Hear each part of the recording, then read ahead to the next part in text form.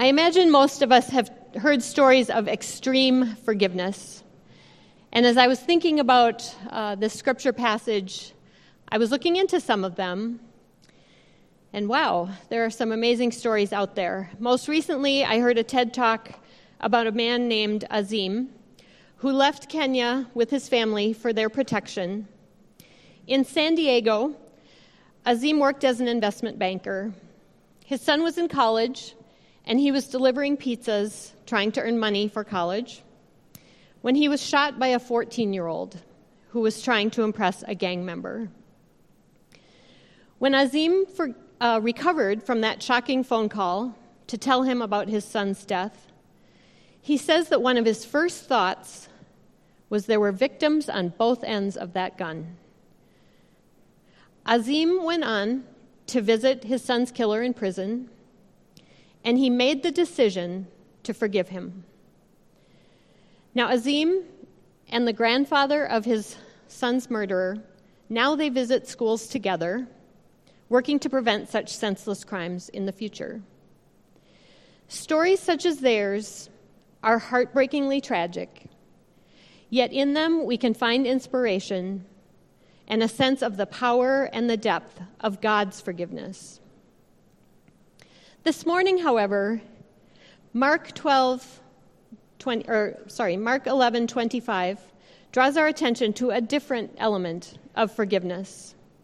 While stories such as Azim's are many, far more frequent are our own stories, the day-to-day ones, where we have the chance and the challenge to forgive. Let's ask for God's help opening up these words. Please pray with me.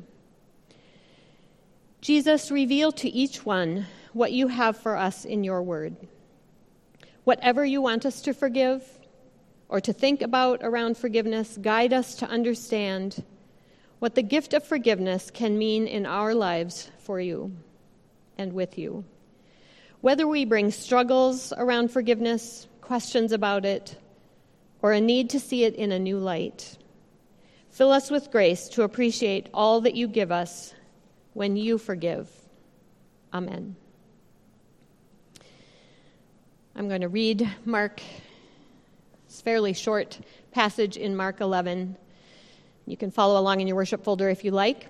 Whenever you stand praying, forgive, if you have anything against anyone, so that your Father in heaven may also forgive you your trespasses. I also put on the back of the worship folder similar words from Matthew. It echoes these same words. It's what Jesus taught when he was teaching the disciples the Lord's Prayer. And I'll end with, your heavenly Father will also forgive you, but if you do not forgive others, neither will your Father forgive your trespasses. Challenging thoughts. But if we go back to the passage in Mark tends to be more direct. He says, if you have anything against anyone, very to the point, kind of reads like a bumper sticker. Whenever you stand praying, forgive, and if you have anything against anyone. To me, those words came across as very challenging. So that your Father in heaven may also forgive you. Jesus connects our action to his. Kind of like that finger trap. We can easily get stuck when our prayers have not begun with the act of forgiving. Anything against anyone. That's pretty clear, pretty comprehensive, and yes, pretty daunting. In your Bible, you may want to underline those words. Anything against anyone. But Jesus is clearing the way for us here. How might the forgiveness we receive be all the sweeter when we've practiced our own forgiving first? I know I tend to think of forgiveness as an event. I might ask a friend if she can forgive me, and it's that situation that comes to mind, that particular moment or week or season. What if we try not to think of it in terms of time, but instead as a pattern or a habit or an attitude? What if it is more of an approach to life? Would you describe yourself as a forgiver. There's your thought for the day. I also turn to Colossians 3. It's a lovely, dear chapter for many. In my Bible, it is subtitled The New Life in Christ. It's another place where being forgiven and forgiving are linked. Colossians 3:13 says, "Bear with each other, and if anyone has a complaint against another, forgive each other, just as the Lord has forgiven you, so you also must forgive." Forgive is repeated 3 times in that verse. Again, forgiveness and forgiving are intertwined. God clearly links being forgiven with giving forgiveness. But if you're like me, there are times when we want to have it both ways. In the span of a day or an hour or even a few minutes, I can be praying for God's help and support while almost simultaneously being very angry with someone else, so certain that I am correct or right or justified in my not forgiving, definitely not forgiving, at least not yet. It doesn't work very well at all to raise one fist in anger while the other is extended for forgiveness and grace. What do we most need from God? Many would say His mercy. What do others most need from us? Our mercy. How can we expect to receive what we most need from God if we refuse others the same thing, the thing they most need from us? What mirror might Mark 11 be shining in our eyes about having a forgiving attitude? My dad is a dedicated basketball fan, college basketball especially. And so it's a one-sided conversation when we visit, but he was telling me about a game that my alma mater lost in January. They were down by 17 points during the game, and they closed the gap to 1 point with a second to go. Our player tapped the ball in with 0.2 seconds remaining. Of course, you can imagine wild cheers, fans rushing the floor. And then the basket is disallowed due to a rule about the specifics of a last-second tip-in basket. Yet later, after review, the officials were found to be mistaken about the details of that rule. The basket should have been permitted, and yet, because of the way it works, the ruling had to stand. The opposing team was still the victor. Now, I don't know the ins and outs of basketball, but I saw some forgiving wisdom in the aftermath. From my college, the athletic director wrote, "We realize that human error is part of athletics, and officiating is a difficult task. This situation is an opportunity for our coaches and our athletes to apply the life lessons taught through sport and to respond by putting this loss behind them." They got a life lesson. They got an opportunity to practice forgiveness, a practice that may carry those athletes and fans much further than being right ever will. Our oldest son has run or biked to work for close to 5 years. Right now, this means a 3.5-mile run each way every day. It started as a way to save money and to fit in a workout, but it has become something far more. He's grown to value the discipline of it. If we meet him for dinner after work, he'll insist on running home, even if it's raining. We offer or suggest he take the bus, but nope, he's still running. I'll text him on the sub-zero days.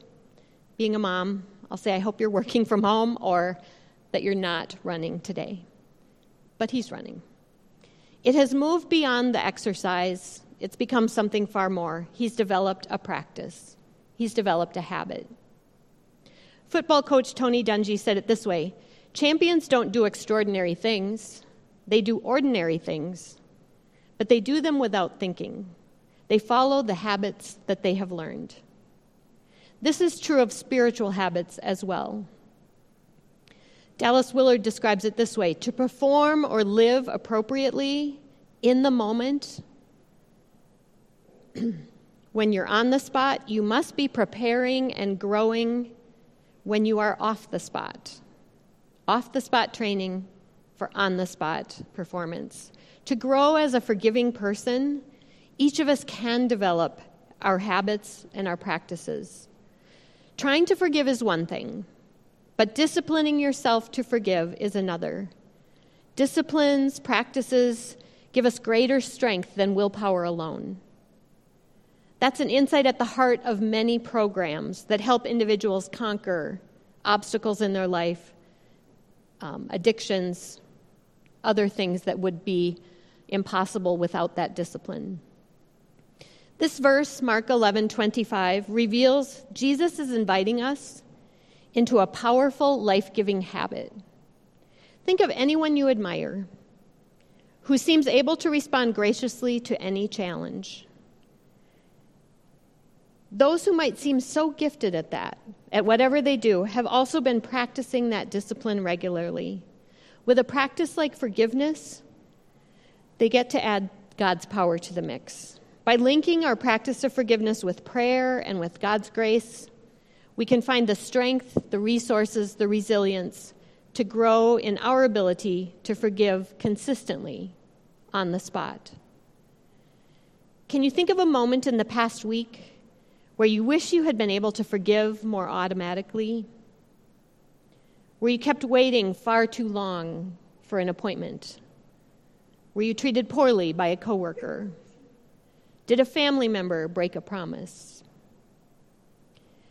Maybe you need forgiving yourself for something you keep beating yourself up about. In whatever situation you might consider, how might your day have gone differently if you'd stopped to consider those words, anything against anyone, and then prayed it over with God? The pastor and speaker Nadia Bolz-Weber admits, in all fairness, she says, I should say that I don't naturally have a forgiving heart. I love a good resentment as much as the next gal. And if I go on a rant about that person, all the better. Holding on to a grudge or a resentment can feel like a big, delicious feast I can return to again and again until I realize I am the main course. Our refusal to forgive can eat us alive. We don't have to look far in today's world to see people being consumed by hearts that don't understand how to forgive, that don't have that practice. Even when we think about the more extreme stories, such as that of Azim, the man who had forgiven his son's killer and befriended the grandfather, how can any of us become more like Azim without the grace of God and the steady practice of forgiveness? Whenever we think about forgiveness, it's good to remember we're not being asked to say that forgiveness makes bad behavior acceptable. Our forgiveness of another is not letting them off the hook, if they need to be on that hook, but rather turning him or her or the situation over to God, releasing the person into God's care, leaving it in God's hands. Then our own heart space is freed for unhindered prayer with the one who loves us. Forgiveness was never designed to minimize wrongdoing. True forgiveness condemns the wrong, but also gives the wrongdoer a gift. It separates their wrongs from who they were created to be. Human interactions are flawed. Yet we trust that God can bring repentance to the situation, that God can work forgiveness, and yes, sometimes that forgiveness is through me. God the forgiver is alive in you and alive in me. When you stand praying, don't you want to be in wholehearted conversation with God? Or do you want to be gripping a past hurt, consumed by something you maybe can't change? Do you want to have one hand stuck in a finger trap? The famous writer Alexander Pope wrote, "To err is human, to forgive divine." How better to learn from Jesus than to imitate some of his final words on the cross? Father, forgive them. They do not know what they are doing. Jesus was giving forgiveness with his final breaths. Shortly we will sing, Lord, I need you. I know I do. How else can we hope to grow as forgiving people but through God's grace? Forgiveness is a discipline, it's a practice, it's an art, it's a posture, and it's pure gift. A gift that is God's idea, and a gift that is filled with his strength and power when we stand and pray in his strength. You, together with Jesus, sharing your forgiving nature, your words of forgiveness, can overflow into the world around us. Whom will you forgive today? Please pray with me. God of mercy, your forgiveness is a gift we open again and again. When we neglect this gift, first forgive our unforgiving nature. Help us to practice and to keep learning from you. Make us stronger in the art of forgiveness, and help us understand just a little bit more about the love and grace you offer us through life with you.